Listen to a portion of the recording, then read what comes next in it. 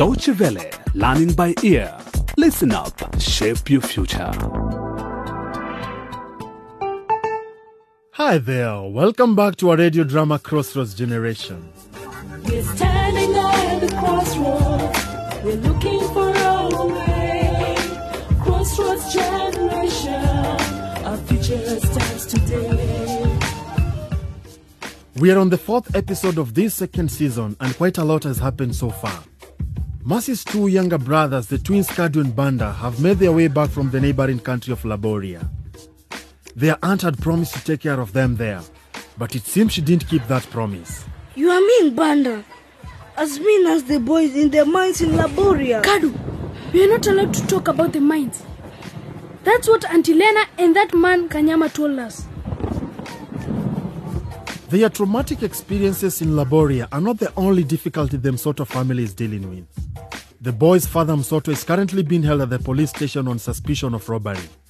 And his 15-year-old daughter Mercy has problems of her own. She slept with her classmate Dan and now she's pregnant. But Dan has brutally thrown her out of his life and Mercy is devastated.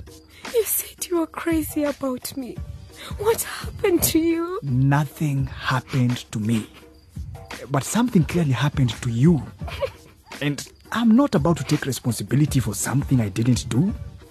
Mercy, you have to get rid of it. Is Dan really taking it so easy? Today's episode is called Man in the Dirt. And we find Dan in the hallway of the boys' dormitory at his school. Biko! Biko! Open up, Biko. I need to talk to you. Hey Dan, what's up? I need to talk to you. Now. I'm busy. Come on, Biko. I thought we weren't just classmates and neighbors, but friends as well. Honestly, Biko, I really need your help. Okay then. Stop making such a noise and come in, Dan.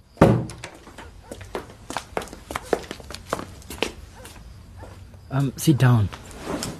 I'm sorry I didn't have anything to offer you. I ran out of pocket money a long time ago and my friend Dan wasn't willing to share his. Look, I am sorry, Biko. Something's been bothering me lately. What? Mercy.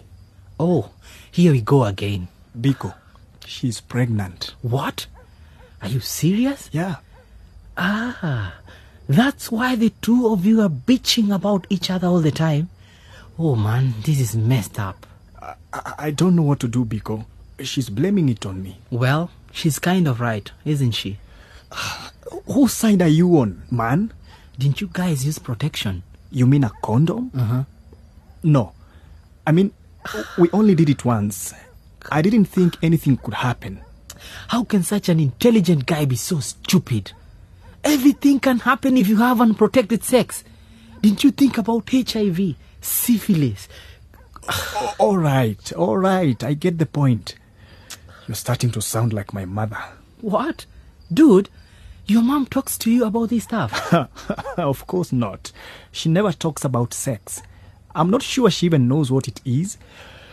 I just meant you don't have to play the grown-up here. What are you going to do? I don't know. I told her to get rid of it, but she doesn't seem to be listening. Maybe it's just too expensive for her. Man, I can't be a father now. My mom would kill me if she knew I'd slept with a girl, let alone made her pregnant. Kill you? I thought your mom was a saint. Hey, she's not going to find out. Look, I think you just need to give Mercy some money for the abortion. Yeah, well, that's the other thing. Mm-hmm. Ever since the war broke out at home, my dad hasn't been sending me money often enough. He says business is slow and most money transfer shops are closed. But he did say he'd send me some today. Then just give her the money as soon as possible and make her get rid of it before it starts to show. Thanks, dude. I'll check at the principal's office and see whether the money's arrived yet. But you have to help me talk sense into Mercy. She won't listen to me.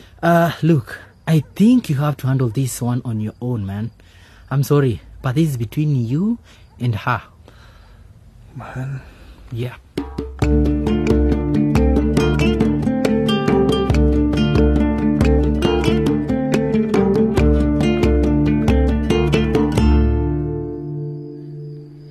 Banda, Yes, Kadu. do you know where Mom went? She needed to go to the police station. She was very upset. And Mercy? She went to fetch water. I'm hungry. Me too. You haven't been coughing as much today. Has your cold gone? I think so. But I still have this pain in my chest. If you're feeling bad, maybe you should climb Mom's bed and have a sleep. I'm not a sissy. Auntie Lena says men don't lie down and go to sleep just because of a little cold. Auntie Lena's mean. I don't like her. Don't speak like that about Auntie Lena. She's still our aunt, remember? But you remember she took us to that man who made us work in the dark caves and beat us. I think about it a lot, you know. Me too. But we managed to run away. Yes. Banda, I want to tell Mom about Laboria. We mustn't tell her, Kadu. Remember? Yes, but... No.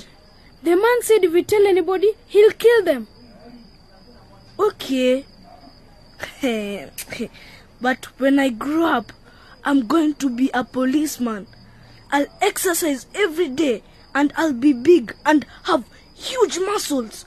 Like that man Rambo we saw in the movie at the shop in Tandika. And then I'll go to Laboria and kick that mean supervisor and rescue our friends Kiki and Gumbe and the other boys from the caves. And I'll be like Chuck Norris.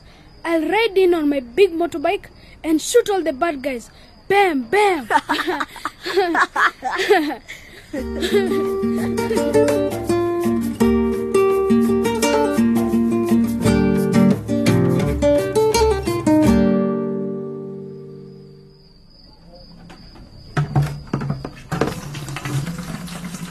Hey, I was here first and my jerrycan was first in the line. No, I was here first. You saw my containers here, didn't you, Mercy? I don't even know what you're arguing about.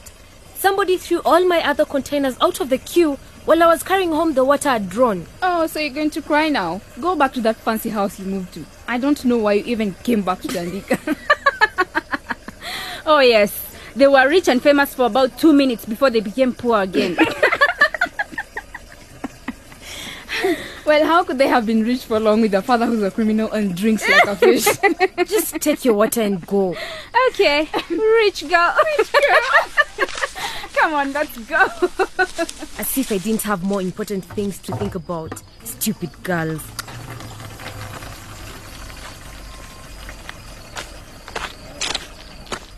Here, take that. There are $150 in that envelope. Dan? What are you doing here in Tandika? And why are you throwing money at me? Just take the money, get rid of the baby, and leave me alone, Mercy. Do you understand? Don't come to my room again, don't write to me, and don't even try to talk to me in class. You can keep your money. I don't want it. Fine. Then leave it there in the dirt. But don't come crying to me when things get bad. Dan, is this really you? This can't be the same Dan I knew. I am the same. It is you who has changed and started blaming me for something that was probably caused by that Nikki Jumbe, not me. Nikki? Come on, everybody knows he's your boyfriend. Nikki has never even touched me. But now, I wish he had instead of you. You know why?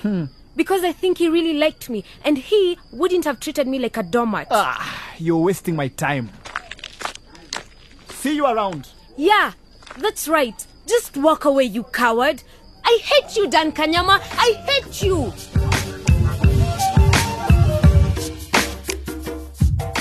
So Dan just walks away. And that's the end of Learning by Ear for today. Will Mercy really leave the money lying on the ground? And how will the story continue for Mercy's brothers Kadu and Banda? I'm afraid you'll have to wait until next time to find out. But in the meantime, you can listen to this episode again by visiting dw.de/LBE or discuss what you just heard on our Facebook page. And if you want to know what's in the headlines in real life, tune in to DW's radio show, Africa Link. You'll find all the information on dw.de/Africa. Take care.